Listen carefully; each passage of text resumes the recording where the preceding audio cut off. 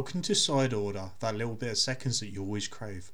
I'm Matt, and with me is the main man, the main host, the man that knows everything. It's Dave. Hello, it is me, Dave. Thank you for that very prestigious title. I don't feel like it's justified, but thank you anyway. Well, I've put it out there now, so it's fact, because I don't tell porcupines. Okay. It's been about 2 months since we've actually done a record, because it's taken you that long to get your computer set up and ready. So I have a vast amount of things that I have played, I have watched, I have consumed that I want to run through. But I also have a couple of talking points for you, which has a visual element, and I know you always like visual elements. Do you know what? I've got the very same thing to send you as well. I've got some different stuff to send you as well. So let's run through what you've been doing, and then we'll go into the main talkie points. Okay then. Well, first and foremost, I've played a fair few video games. Since Okay. we have last Cool. spoke, I started and finished Uncharted Lost Legacy. I played a fair bit of online of Zombie Army 4 with yourself. I've put another 10 hours into Two Point Hospital.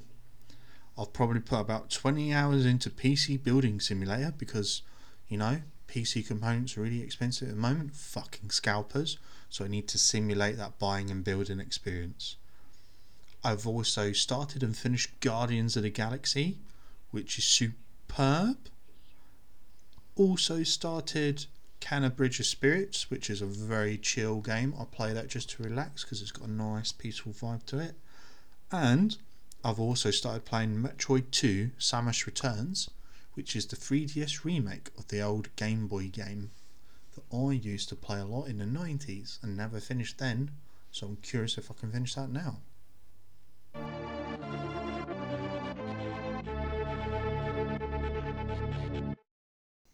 From that list of many, many video games I've been playing this month, because I know you've only been playing Cat Girl Simulator 69, of those games I've brought up, are there any that that pique your interest that you'd like me to elaborate more on, or are we just going to listen to you fawning and dribbling and offering a saucer of milk to your cat girls? Hey! It's Cat Girl Simulator 69420. Thank you very much. Get it Oh, right. sorry, I didn't realise you'd brought the DLC. This PC building simulator, is it literally what it says on the tin? I'm assuming you build a Yes. computer in a virtual space. Why? Yep.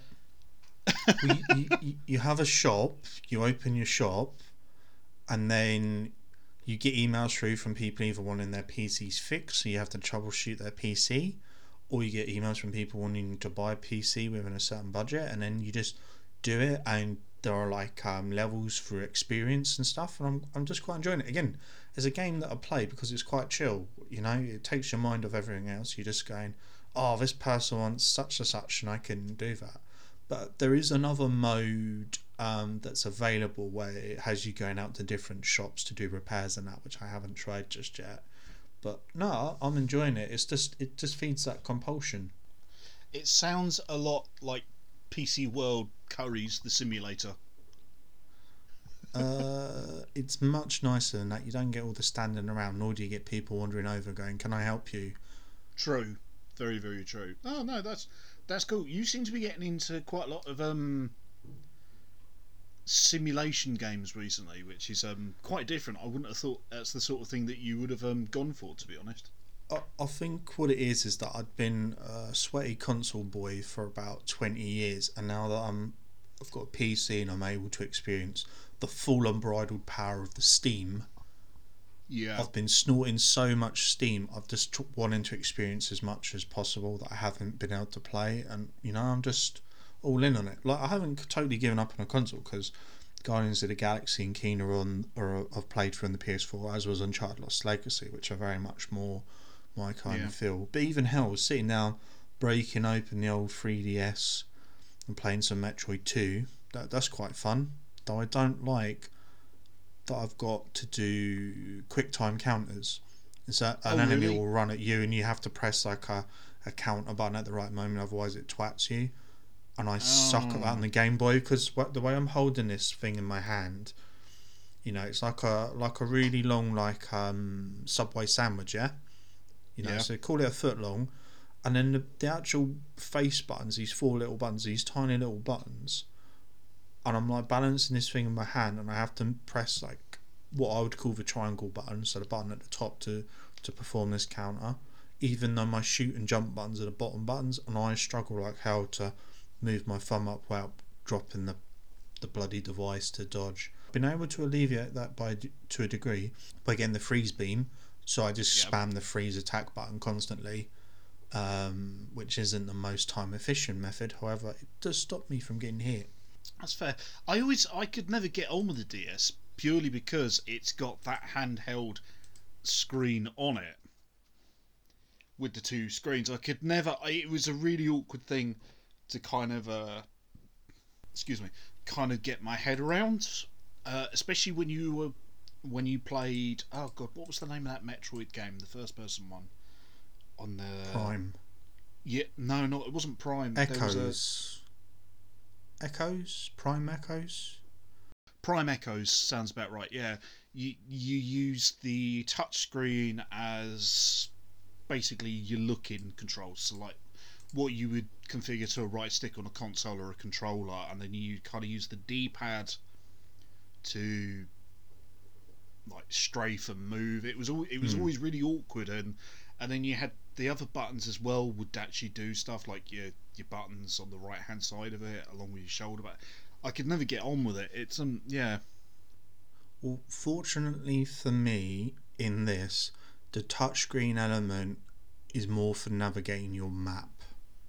Oh, that's good then. That's good. Thank Christ, because if I actually had to do touchscreen stuff whilst running it, I wouldn't be able to play the game.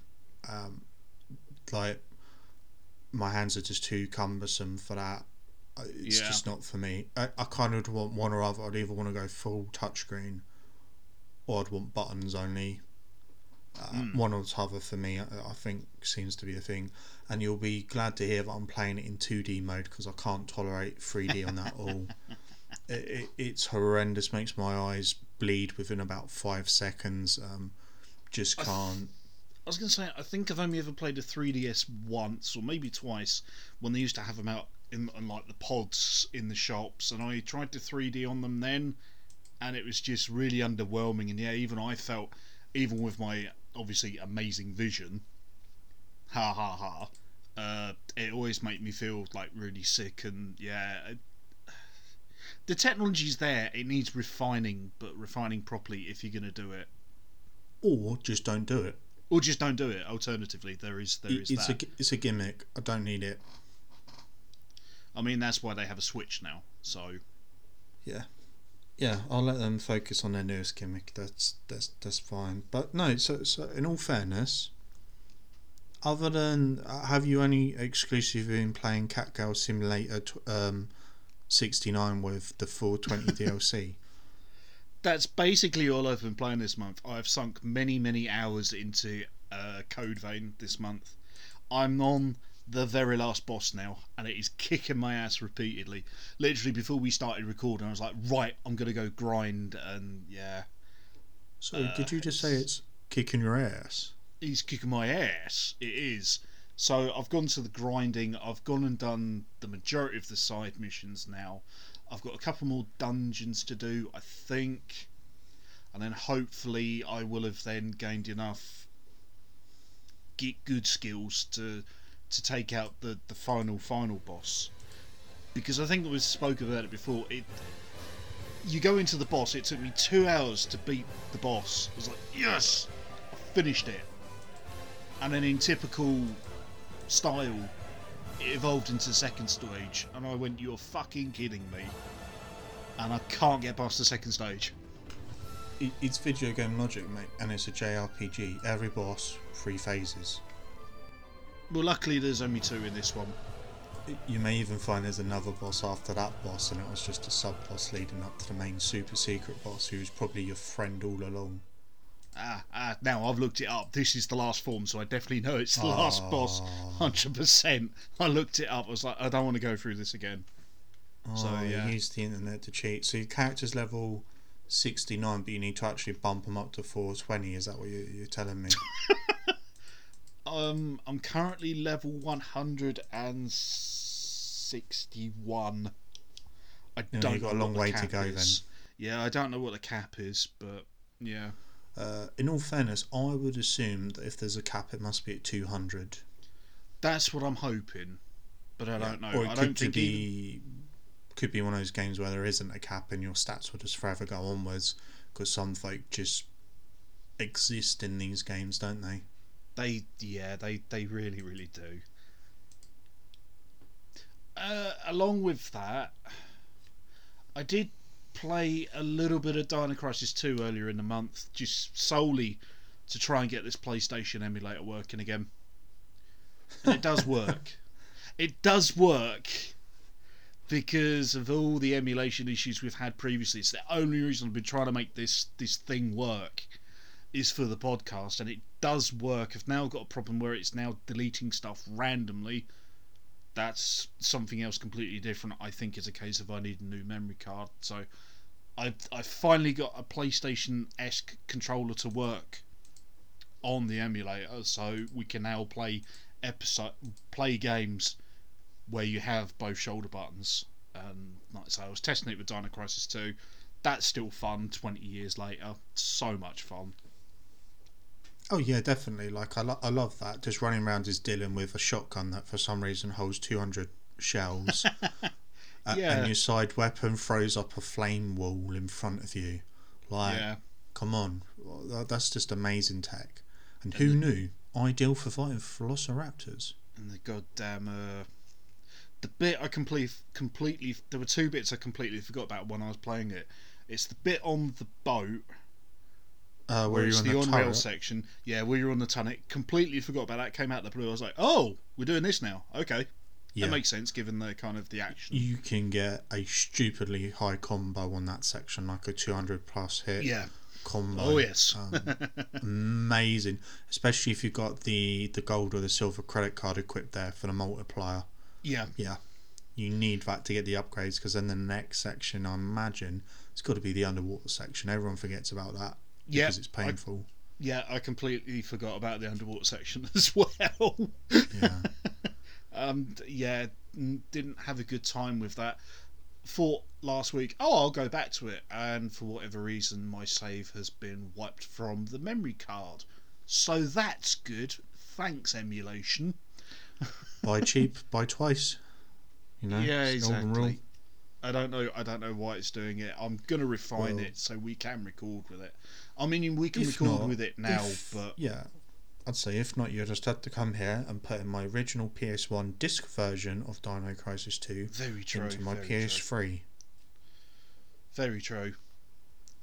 That's how I was making good time in it. I think I got to the water bit in about 2 hours or so, and I can't imagine there's much more after that. I think it's about halfway, isn't it? Right? Underwater bit, that's probably under just over 2/3 of the way. Yeah. So I did that in about 2 hours. Like I say, I didn't think it was that bad. I mean, obviously you can do No, it in like an hour and a half because you're like pro gamer speed strats. I certainly could at the time. I even remembered where most of the actual hidden dino files were. Oh, for God's sake! Yeah. Yeah. Because, you know, I've beat that game so many times through, it's ingrained in my memory. Again, playing that game now is more like therapy than a challenge. True. Very, very true. Well, there we are. Well, shall we now take a little break and I'll give you a visual element, and then we'll circuit back to tell you to talk about movies and TV shows and other things we've consumed. Yes. Yes. Let's do that. Yeah. So while we're talking video games, I'm going to send you this because this is a nice. I'm not seeing. Ah, here we go. Don't know if you've seen this, but I've had this loaded up on my phone, thinking I'm gonna keep this for the next side order. I'm going to show Matt. He won't have seen this. So what I have sent to you, because I know you said previously about wanting to try some fan games and Oh, such yes. like. What I've sent you here is a link to a trailer for a Resident Evil Gaiden fan remake using the classic RE2 engine. It's a weapon. It's really powerful, especially against living things. Better take it with you. But how about you, Barry? I have this. Barry Burden. Yeah, so essentially they've taken Resident Evil Gaiden, which originally came out in a Game Boy Color, and they've used the assets from the original trilogy on PS1 to build it from ground up. Or that's what they're doing. Oh, this looks cool. I'm up for that. Yeah, because what I was saying to Dave, I've just sort of skipped through the trailer. What I was saying to Dave recently is new good Resident Evil games are few and far between, and I don't get classic ones anymore. I kind of want to delve into fan games or fan inspired games just to get that extra dosage of classic survival horror back into my system, because every 6 months or so I go through massive withdrawal systems and I need to have a massive intake just to bring me back up to speed again. Oh, this looks cool. I have to you'll have to follow their Twitter and let me know when they drop a demo or a file so I can download those before the cease and desist commence. I will 100%. So for people who are not familiar with Resident Evil Gaiden, or Gaiden, if you want to, change your pronunciation about this, it's a 2000... Yeah, if you want to pronounce it differently, fucking that's hell. all right. Yeah. Except it's not. No, that's okay. It's a Game Boy Color Resident Evil game that appeared on the console back in 2001.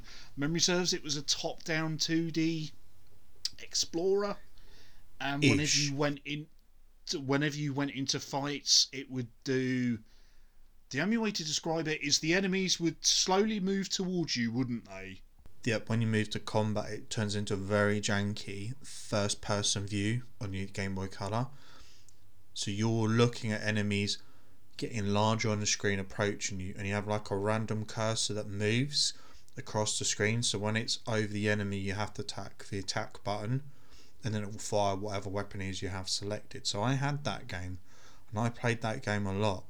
That game was buggy as fuck, so I could never finish it. You get to a certain point, and the game would just corrupt and fuck your save file entirely. And this was in the days before hooky Game Boy Color cartridges were even common, so I don't think it was a hooky cartridge. I think it was just programmed so jankily that it would break. I remember trying to kill a tyrant with a shotgun. So with different weapons, the cursor on the screen would move either faster or slower to make to represent aiming being more challenging. Yeah, I must have tried 3 or 4 times to get through that game, and every time my save file would corrupt and I'd have to restart it. So I've decided it was just unbeatable. I don't believe I actually have the cartridge anymore. Probably not. Resident Evil Gaiden is one of those that it's never going to be remade either, he says, knowing that there was a quasi remake on the PS2 under the guise of Resident Evil Dead Aim. You did beat me to that factoid by mere moments. Which we should 100% cover on the podcast at some point, because I had that game as well. Yeah. Dead Aim on the PS2, and the joy of that is that you used a gun con 2 to navigate your character in third person view, and then when you went into combat, you went into the first person mode, and you'd use your light gun to shoot at your old CRT TV. And again, janky as fuck, and I don't think I ever managed to finish that either. It gets to a certain point where the jank is just overpowering. Because that, to me, I never tried Dead Aim, but do you remember the Gun Survivor series, right? Which is Resident Evil Survivor. Noah Ark. They did. I have got Resident Evil Survivor to play on my emulator, which I am going to get you to play. Not only that, I mean, it reminded me of. Do you remember the Dino Crisis one they did? Dino Stalker. Yes, I do. Yeah. This was the golden era of video games as far as I'm concerned. Yeah, on the PS2. Yeah, I was thinking about that the other day. I was like, I wonder if I can find that somewhere. And I was like, nah, it's not worth it. It's so not worth it. Honestly, we need to just have a whole divergence into first-person shooters or on-rail shooters, especially given there's like 2 or 3 Resident Evil games on the Wii, which were quasi remakes of the original trilogy just into first person shooters. I do Yeah. want to do that. And listeners, if you want us to do that, tweet at Dave on the tweeter, so then that forces him to make it happen. Because Yes. sometimes he just doesn't want it. So, moving slowly along, in the chat, I want to post you a visual element as well, and I just want your reactions to it. Because again, I don't think you would have seen this.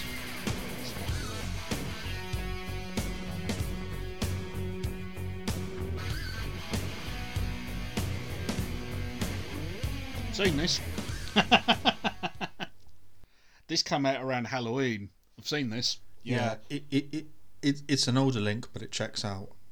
It is. So what you've sent me is animated music video for the song Hellraiser, which is Ozzy Osbourne and Lemmy Kilmister from Motorhead. Yeah, that's really cool. I have seen this. I watched it at the time. I was like, yes, this is awesome. I can't remember if it's for one of the Hellraiser films. I want to say yes, because Or whether the song was for a film. Oh, I don't know.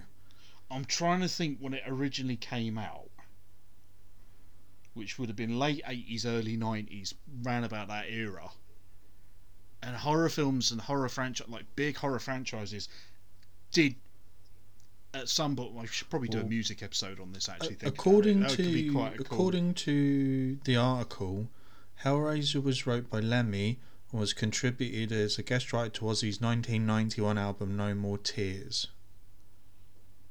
Ah, okay, yeah, because Lemmy he was a prolific songwriter. To be fair, a lot of people forget that he just wrote. Anyway, what I was saying was, I don't know if it's related to the film, because around that time in the 80s and early 90s, a lot of horror films, like big franchise stables, had a tie-in rock song. So I don't know if you're aware of this, Matt, but there's obviously Alice Cooper did one, which is The Man Behind the Mask, I think it's called, and that was tied to one of the Friday the 13th Nightmare on Elm. films. Yeah, that was for Friday the 13th, not Nightmare on Elm Street. Yeah, he cameoed in Nightmare on Elm Street, didn't he? Yeah, he played Freddy's dad, and then there was one for Freddy as well. I was going to say, the only one that springs to mind right now is the bloody Freddy rap, which I put on the Nightmare on Elm Street 2 episode that we did. You think even AC/DC released a song for a Stephen King film? But this is the thing, when you did your AC/DC retrospective, you skim over so much stuff. It's like you needed a... I needed a fan. Yeah, you needed someone passionate about the topic at hand. Yeah, I do keep thinking about going back to it actually and looking at it again, but... You should, because you missed so much. But anyway, we're drifting. We need to focus. That's right. I'm just remain focused. I'm just watching the music video now because it's finally loaded on my phone, and God, that's badass. Yeah, well, apparently with that revised release of the song, they took the version that Ozzy performed and the version that Lemmy performed in two separate albums and merged them together to make one super version for this 30th anniversary release. See, now that's cool. That's cool. I like that. Circling back to where we started, I'll just throw in a couple of very super brief things. Yeah. I read a Jack Reacher book this month, I read Salem's Lot this month, and I've also read The Tommyknockers this month. I know we don't normally talk about written works, but I thought it was worth bringing up because I believe that James Wan, he's producing the Tommyknockers film, which has been announced, but later this year we're getting a live action version of Salem's Lot, which is directed and has the screenplay written by Gary Dauberman. Now, Gary Dauberman, famous for writing the It screenplay, the Nun movie, you know, the one with the nun? Yeah, part of the Annabelle as well. Yeah, I was going to say it's all part of the Oneiverse, isn't it? Yeah, as it's called. So he's doing the Salem's Lot film and James Wan's doing the Tommyknockers film. Either way, more Stephen King properties are turning into movies, and he is really fussy with his directors, and he doesn't give his rights out unless he likes the directors and the writing teams behind the films.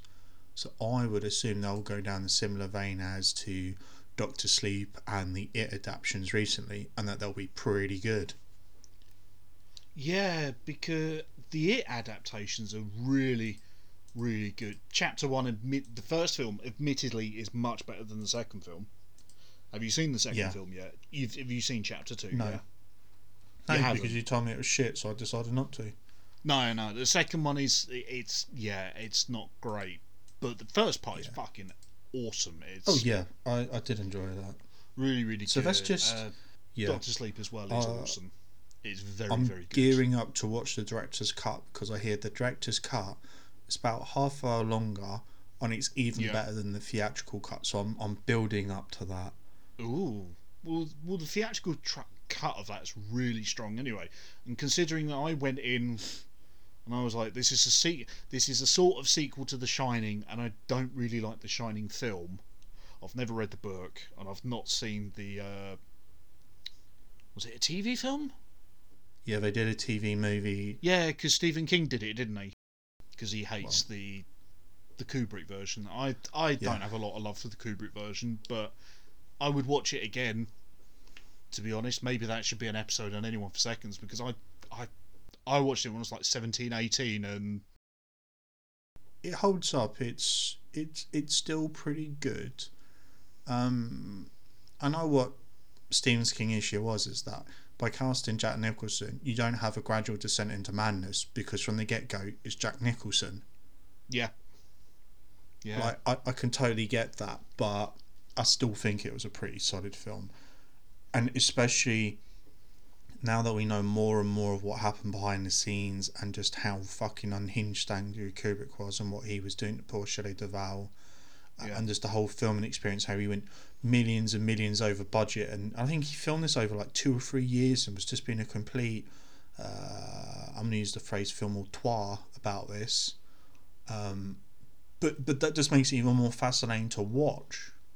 Yeah, there's no denying that he's an auteur, but then doesn't excuse the fact that he was a massive dick. But yeah, agreed. But it makes it even more interesting to watch. Yeah, knowing that was the output of maximum dickness. Yeah, it's like it's very similar to not Stephen. God damn it, Alfred Hitchcock. Don't know where I got Stephen from. It's very similar to Alfred Hitchcock. He was renowned for being an absolute dick to people on set, making them do hundreds of takes and that, and yet his work is still revered to this day. You know, which is absolutely bonkers. And the poor stuff that I think her name's Tippi Hedren, star of the Birds, went through on that set. Yeah, famously was scared of birds and was told there'd be no live action birds in particular scenes, to which Alfred deliberately then went, right, fuck loads of live action birds on this scene so I get genuine reactions. I think we're going to just throw some birds in there to the pretty blonde quite lady. literally thrown them. Yeah, right, so moving away from that little side trip, but I do think we should come back and talk about novels to film adaptations, the good, the bad and the ugly. Yeah. So I watched Jackie Chan's Armour of God, the brand new restoration from 88 Films that came out the end of last year. Sweet. Armour of God is a fucking amazing film. The transfer they've done for this is spectacular. It looks so good. It's still got a little bit of the grain and stuff that you're gonna have naturally on film anyway, given it was filmed I wouldn't say it's early 80s, isn't it? Easily early 80s. Yeah, it was in that prime period. Can I ask the important question? Yes. Dubbed or original Cantonese? I watched the original Hong Kong cut, but I watched it dubbed. Dubbed's not my one of choice. It's purely because I was watching it with Mum.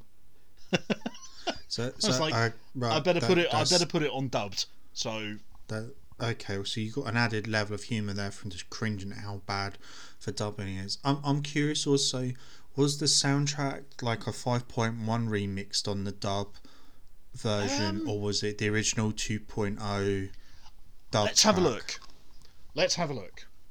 One of the interesting things that I find with a lot of these restorations is how some of them include the original Hong Kong and English dubs in 2.0, but also sometimes they do a remastered 5.1 track and they'll take the best music, be it from the English or the Hong Kong version, and merge it into a new track so you get the best of both worlds.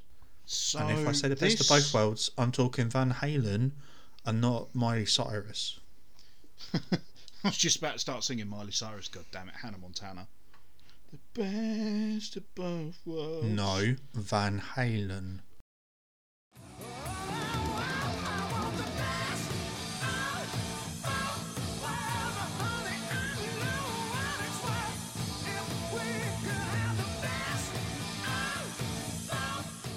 So this version has got a 2K remaster of the original Hong Kong cut, which runs at 98 minutes. Okay, yeah. I see. Right, I understand that now. So there's a hybrid Cantonese English because they have different options to play a different song at the end. So you could either have Lorelei, which is the one I picked naturally because Lorelei is a fucking banger, and Flight of the Dragon. There is also a 5.1 DTS modern mix with Lorelei on it as well. And there is a lot of documentaries and stuff on here as well, as is the way with these boutique labels. What was quite interesting was they had basically a then and now, so they had like photos from the film, but then they've gone to the place recently and they've taken photos what it looks like now. And a lot of the places they took photos of now, it really doesn't look like it's changed at all, which is absolutely fascinating to me, given it was made so long ago and modernisation such like. So tell me then, what was the second film you watched? The second film I watched, you're going to have to forgive me because I watched it a fair while ago now. I watched a French film. Ooh, yeah. Get me. So on Netflix, there is a film called I've forgotten what it's called. Right, shall we move along then? It's the new Jean-Pierre Jeunet film anyway. If that name sounds familiar to you, it's because he is the guy that directed Alien Resurrection. Right, everybody's just recovered from that statement. Yeah, it was fine. It's not as... I will tell you what it's called. It's annoying me now. Well, only if you want to. Like, no pressure. No, I've started now, and I wanna remember. He started, so he'll finish. I've started, so I shall finish. That's the wrong Jean-Pierre. Do you know what? I've lost interest now. I watched the new Jean-Pierre Jeunet film on Netflix. It's fine. It's colourful. It's satire. It's fine. Not as good as his old stuff. Moving along. Okay, I feel so richer for knowing that. Right, are Good. you ready for this list? Right. I have watched many movie films this month. Sorry, 2 months. So I watched Guy Ritchie's The Gentleman. I watched Ip Man. Yes. I watched Drunken Master 2. I watched Police Story 2, Police Story 3. I watched The Kingsman. I watched Shin Godzilla. I watched Death on the Nile. I watched Ocean's 8. I watched Wrath of Man. And there may have been a few other repeats in there, but those are the ones I hadn't seen for quite a while. So of that list, anything to pique your interest? Because I would say from your watch list that technically I've watched Drunken Master twice and Ip Man twice this month, because I watched them once by myself and then you popped over. Oh God, and then yes. we watched them both again. And yeah, of course. Everybody, brace yourselves. David fell asleep during Drunken Master 2. He fell asleep during the final fight scene where the action is at its actionist. I look over and this fecker's snoring. It'd been a long, tiring day. What can I say? And a tiring week. What did you? I'm curious to hear what you thought about Shin Godzilla, because I watched it. I think it was about a year ago or so, and I said to you that I will find it and lend it to you, and I finally lent it to you. So, what did you think of Shin Godzilla? I really liked it, though it was very peculiar, and I've got a takeaway kind of viewpoint from it. But before I go to that takeaway viewpoint, I thought it was fucking weird how Godzilla started as basically a sea snake turd monster thing, and then would go through accelerated evolution where it'd grow chicken legs and hop around, and then it grew a longer snout and a tail and everything. I was like, that's interesting, but okay, I'll go with it. But what I really liked about the whole film was just the whole metaphor of the outside world just fucking over Japan. You get the Americans come in and basically go, vacate Japan, you've got 10 days to comply, we're just going to nuke the place. Yeah. And it's like, fucking America.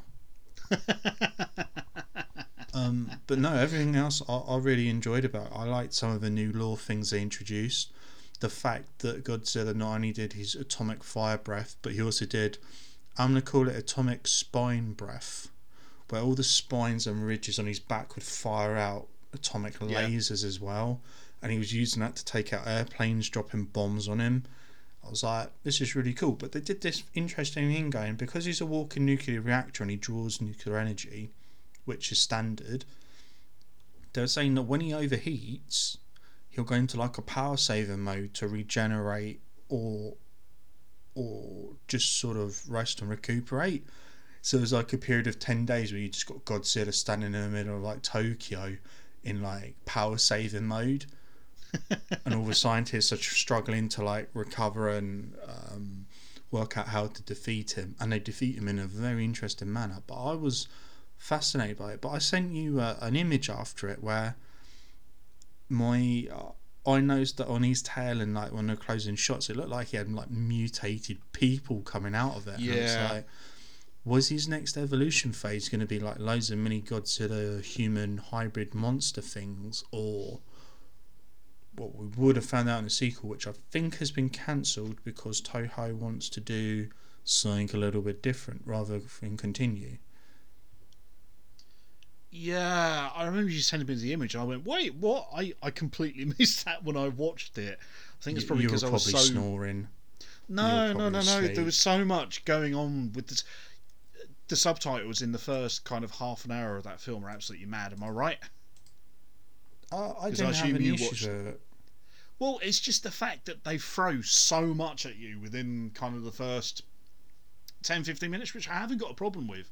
But if you're a non-Japanese speaker, it's a lot to take in, because you've got subtitles of the people speaking, you've then got subtitles for the titles on locations, screen, times, what day it is, and all of that. No, I was fine with it. I took it all in. I don't have issues. I watch a lot of subtitled stuff, so I'm used to them just being thrown at me at all angles. And I don't think I missed anything key. But sort of my takeaway statement with Shin Godzilla is, man, I wish Toho had American budget. This film had like a $10 million or 10 million yen budget, and you're like, if this had like a 50 million or 100 million American sized budget, can you imagine what they would do? Rather than this janky looking Godzilla monster where a lot of it was CG rather than man in costume, I'm like, if they had Hollywood money. Well, that's what was what I really liked about Shin Godzilla is that, alright, it's a quasi reboot, quasi remake of the original one, fine. I liked, and obviously there is still moments in Shin Godzilla where it is still a bloke in a suit, just with augmented CG on top of it. I love that so much, because I mean it is a modern kaiju film. Let's not beat about the bush. You expect a bloke in a suit smashing stuff. and he did. And he did, did he? But I'm really gutted, because I was reading online about it. I was like, I wonder why they've not done another one yet, you know? It seems like they had plans to do a Shin Godzilla 2, but they've scrapped it because guess what they want to do? Monsterverse. Shared Monsterverse. But it's Toho, so I think that could be interesting. Well, a bit more interesting than, because we're going to have a different take on a cinematic universe as opposed to the more Western take on it. Do you know what I mean? It'll be interesting to see how it's different and how But then we got talking about Gamera, didn't we? I still need to watch the Gamera box sets I've got. I'm still waiting for the Criterion Collection, Godzilla Collection to come down in price because I'm not paying £150 for not for that. No, if it comes down to like 70 or 80, I might consider it, but 150's nah, fam, I'm good. I keep it. So what else from my list appealed to you? Would you like another run through what it was? I mean, Ip Man's good. We liked Ip Man. Ip Man was fantastic, actually. Have you gone in for the sequels yet? I've already seen. So in the past, I'd seen Ip Man and Ip Man 2. Yeah. I haven't seen Ip Man 3 or 4 because they were coming out in quick succession, and I was concerned about quality drop. We should probably explain what Ip Man is to the listeners in case they don't know. So Ip Man famously Wing Chun teacher, and he taught Bruce Lee as well as many other famous people over his long life. So this film is sort of a fictionalized, well, it's got to be fictionalized to a huge degree, recount of his life, which shows him as a martial arts teacher before World War II, his life during World War II when Japan invaded China, and then sort of showing what life was like during the subjugation to the Japanese. And then the film ends with him sort of escaping and relocating to Hong Kong, which is where the sequels pick up. Yeah. But so pre-World War II, it shows there's like this martial arts street in this town where there's all these schools, and they're like what I'm going to call Mac dojos, where you just look at them, you just pay money, and the teachers, you're like, you don't know martial arts, and it's just nonsense. But the gang comes to town to challenge all the masters to see if they're worthwhile fighters, to then either open a school or just take over town. I'll pay, yeah, the I'll pay guy. He basically batters the shit out of everybody. He's really disappointed, and then he goes to challenge Ip Man, who doesn't have a school, doesn't teach people, who's just hanging out in his house, just practicing and being a pretty chill dude. And like he brings the whole town down to challenge Ip Man, who then invites him in, shuts the door, says we'll spar, and this guy starts trashing his house, and as he's breaking stuff, he's like, I'll pay for it. And you see he's like, Ip Man's toddler son cycle into the room on like a little tricycle, saying, Mum says if you don't start fighting, all our possessions can be destroyed. Then you just see this switch flip in Ip Man's head, where he then pummels the shit out of this challenger, and it's great. But then when you get to the World War II, it's subjugated. It shows him living in poverty.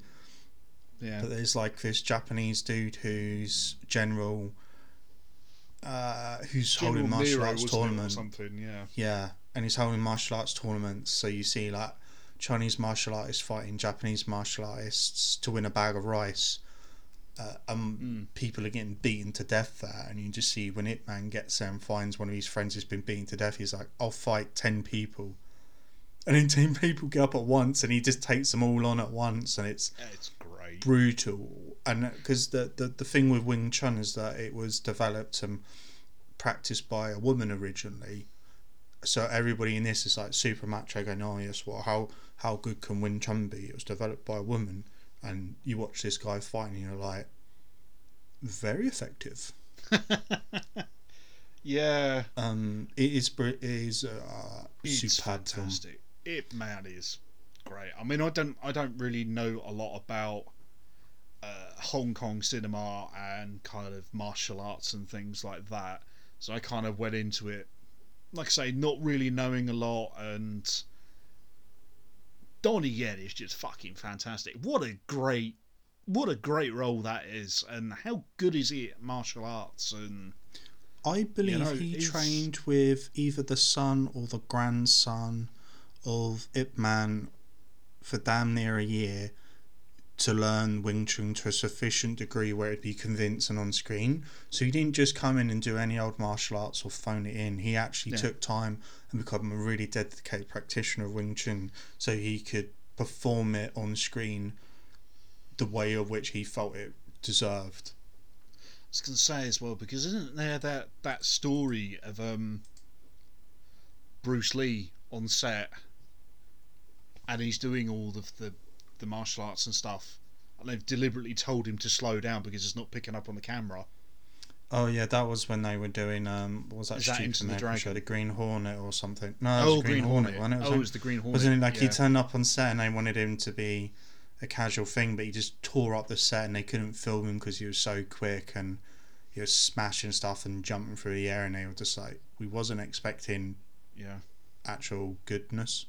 But you can't. But I bring that up because when you're watching Ip Man, you're like, yeah, this fucking martial art is fantastic. The way he was throwing his punches was ridiculously quick, and that, and you just there was a couple of places when I was watching it, I was like, he actually hit that guy.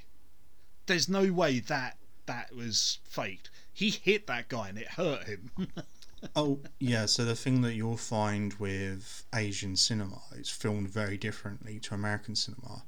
Yeah. The American cinema, they'll cut away before a strike occurs. In Asian cinema, no, their stunt people get hit. They film that here. They don't take away. They let the impact happen and that. Definitely, yeah. Again, like I say, I don't really know a lot about martial arts, and like I say, my only real exposure to it is literally like later Jackie Chan films when he eventually come over to Hollywood and such like. And yeah, just going back and watching this, and this is early 2000s, isn't it? It's just kind of this like, was 2008. This was 2008. Oh wow, I thought it was early 2000s. Wow, okay. Nope. So I forgot to say that I also watched Rush Hour. Oh, and how does Rush Hour stand up? Hold up. Yeah, probably not well, I would admit. No, there's like the key scene where Jackie Chan drops the N-word with a soft A at the end because he's imitating what's his mate at the bar, Chris Tucker. Yeah, and Chris Tucker I find ridiculously infuriating as standard when he's not in The Fifth Element, because I just think of him as Ruby going. Yeah, so you don't mind him in The Fifth Element because it's so running around screeching everywhere. Yeah, it's kind of so hyper and wacky and daffy anyway. You don't mind that. Rush Hour did not like. The best bits were actually reshoots. So there's a fight scene at the end where Jackie Chan's trying to defend like ancient vases from being smashed by attackers and aggressors. Because essentially the plot of the film is that a Hong Kong crime lord has been stealing Chinese artifacts before the British return Hong Kong to China rule, and all of this stuff is stolen and it ends up in America, and plot happens. So Jackie Chan's trying to protect these ancient antiques whilst fighting off these people with machine guns and that whole sequence was a reshoot. Because the film produced, the test audiences went, there wasn't much Jackie Chan doing Jackie Chan stuff in this, and I'm like, wait, so it didn't even have the one scene of him doing cool martial arts, protecting stuff in a Jackie Chan style, until test audiences. So, are you aware of Tool, the band Tool? I've heard of them. Are you aware of what kind of music they do? So it's kind of long, meandering, proggy, metal, art rock kind of thing. I certainly am. Okay, so this is a video of Maynard. I've forgotten his name. His name is definitely Maynard. So this is a video of the lead singer caught behind stage during an instrumental section of one of their shows playing Jenga. Okay. Because the instrumental sections are just so long at their shows, he's decided to take on Jenga. Yeah. See what you make of that. That is a very subtle way of expressing to the band that they need to hurry the fuck up. To be honest, I don't think he minds, probably given all the amount of money he probably gets from Tool anyway. Tool are one of those really weird bands where they're from an era where you didn't have to do interviews or anything, and their music would sell like hot shit. Do they have interest in album covers? Yes, they do. They do. There we are then. If you got a good album cover, you'll sell a lot. And then I've got one very, very final thing to send you, because that was a nice little one. So, how I kind of went into this a little bit on the Now podcast that went out about a week ago at time of recording, about streaming services and how little kind of bands get paid for streaming and such like. And for the record, my entry point was now $19.99, and I still have that CD, and it is awful. Good to know. Good to know. So this band has decided, do you know what? We're going to play the system. I just want you to read the headline for me to our dear listeners. The headline reads: Spotify plans to change playlist rules after band released album with 1,030-second songs. Yeah. So this band basically turned around and said, we don't like the way Spotify do things. They get paid, a band will get paid X amount per song on an album, and it has to be at least a minimum of 30 seconds. This band turned around and went, fuck it, we'll just do an album of 1,000 songs and we'll get paid like we probably should. Which I think is absolutely brilliant, because it's a fantastic protest and middle finger to Spotify to say fuck you. Yeah, that's amusing. Oh yeah, 100%. Anyone that does that is all right with me. Yeah, no, that sounds pretty solid to me. I like that. Yeah. After that nice visual interlude, I'd now like to discuss TV that I've watched. I have watched 3 seasons of South Park, 1 season of Peacemaker, and The Book of Boba Fett. And I've also now watched 3 seasons of Hercule Poirot from the 80s and 90s from ITV1 in the UK. Consume the media, consume it all. Book of Boba Fett, I can tell that was filmed during COVID times. Oh yeah. There's not many people in Mos Eisley Spaceport, I can tell you that. Oh dear. Yeah, you can really tell with stuff now when it was all filmed kind of lockdown and COVID and such, like, you're like, yeah, this is kind of showing people are standing like 6 foot apart away from each other and stuff. It's really questionable. Whereas conversely, I also, which I forgot to mention, I watched the first season of Jack Reacher, the new Amazon TV special, Prime special developed show thing. Oh, that's fucking great. It's an adaptation of the first book, The Killing Floor. And it's great. They've cast an actor that's 6'5" rather than 4'10" to play the 6'8" Jack Reacher. So like visually and physically he's there. Story wise it was there. I really enjoyed I started it on a Friday night and I finished it Friday night. I watched all 8 episodes in one sitting because I consume media. Wow, that's yeah. So if you like big people doing punchy punches and shooty shooties, I recommend it. He's like, I'm going to give you to the count of 3. He goes 1, 2, and on the count of 2 he headbutts this guy and rams his head into a wall and starts elbowing the side of his face. Excellent. You know, and that is the key way to avoid sudden physical assault in prison of the bot kind. You assert dominance. I see. And then he turns to the other people in the gang and goes, You owe us a pair of glasses.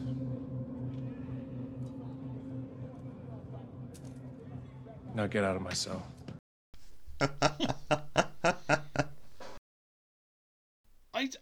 I like like those. Surprisingly, I did like those Tom Cruise films. I might watch this then. In that case, You should, if because again, going back to that book versus TV/film adaptations, this is a really good adaptation of what was the first Jack Reacher novel, which is what catapulted Lee Child to the heights of which he attained, and Lee Child is the author for your benefit. All right. So, what are the best book to film adaptations then? Go on. Well, no, I think we need a whole episode on this topic because we're about an hour and 20 now. We don't have the time, because I would now like to introduce you to my final talking point. Okay, right. I'm going to railroad all over you. Now, are you ready for this? Ew. Now, you can't have seen this trailer. Ew. Don't railroad over me. That's disgusting. You can't Just have wash your seen hands this first. trailer because they only posted it 3 hours ago. Okay. Would you 3 hours ago. Would you like to let the audience know when you're ready, and I will read the title of this trailer? Oh shit, son. So the title of this trailer is The Unbearable Weight of My Massive Talent. And this is the trailer for the Nicolas Cage film where Nicolas Cage plays Nicolas Cage. I would now like you to watch and enjoy this Red Band trailer. I've seen the first trailer for this and loved it. I don't think you were so keen on it, but yeah, let's view this. Let's have a look.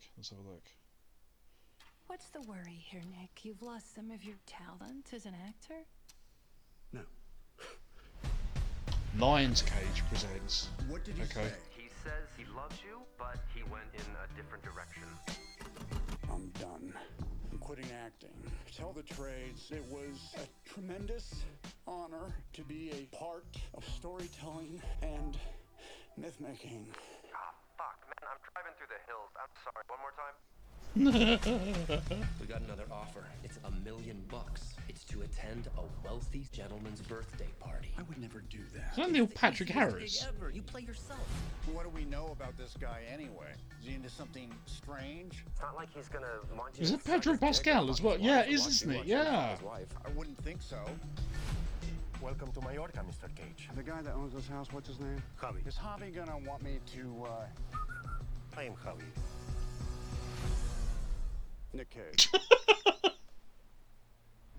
God, this place is stunning. What is your favorite movie? That's one of those questions that's impossible to answer. You can't just limit it to one. Oh my god, I hope we get full Cage rage in this. Much. Is this supposed to be me? It's grotesque. I'll give you 20,000 for it. It's Nick Cage in Face Off. That's mad.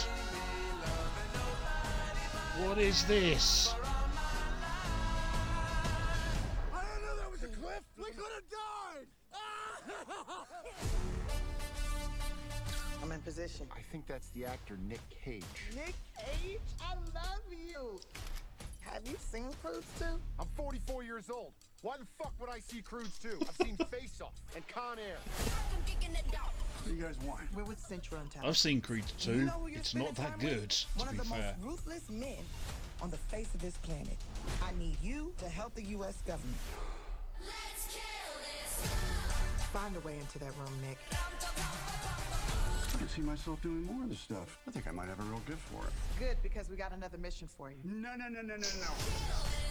Your friend is working for the U.S. government. Don't lie to me. Are those my golden guns? They're my golden guns. I don't want to kill you. You're the last person I want to kill. I love you. I love you. I'm Nick fucking.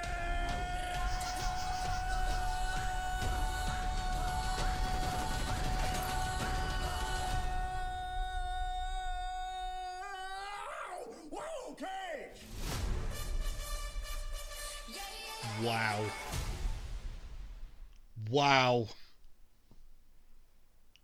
Um.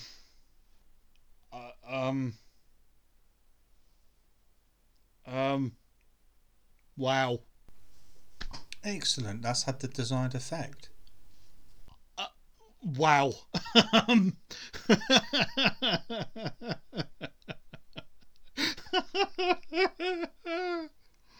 Oh, that's a film that's coming out, and it exists, and I'm gonna be there first day to see it because hell yes. That's a film that fucking exists that I didn't know I wanted, but I do want. Yeah. I Wow. don't think there's much more to say other than that, is there? Shall we just wrap up and just let that let that remain? Yeah. Okay. Yeah. Let's wrap up from that because that cannot be topped or be bettered because it's Nick fucking Cage. You heard the man, everybody. Jesus. That's been your side order, you greedy boys. Head over onto Twitter at Anyone Podcast to keep the conversation going. We're also on Facebook, so search for us. You may or may not find us, depending on Zuckers. Longer considerations and rambles can be sent via email to anyoneforseconds@gmail.com. Don't forget to leave us a like, rating, or review on your podcast platform of choice because it helps us grow the podcast to reach a larger audience.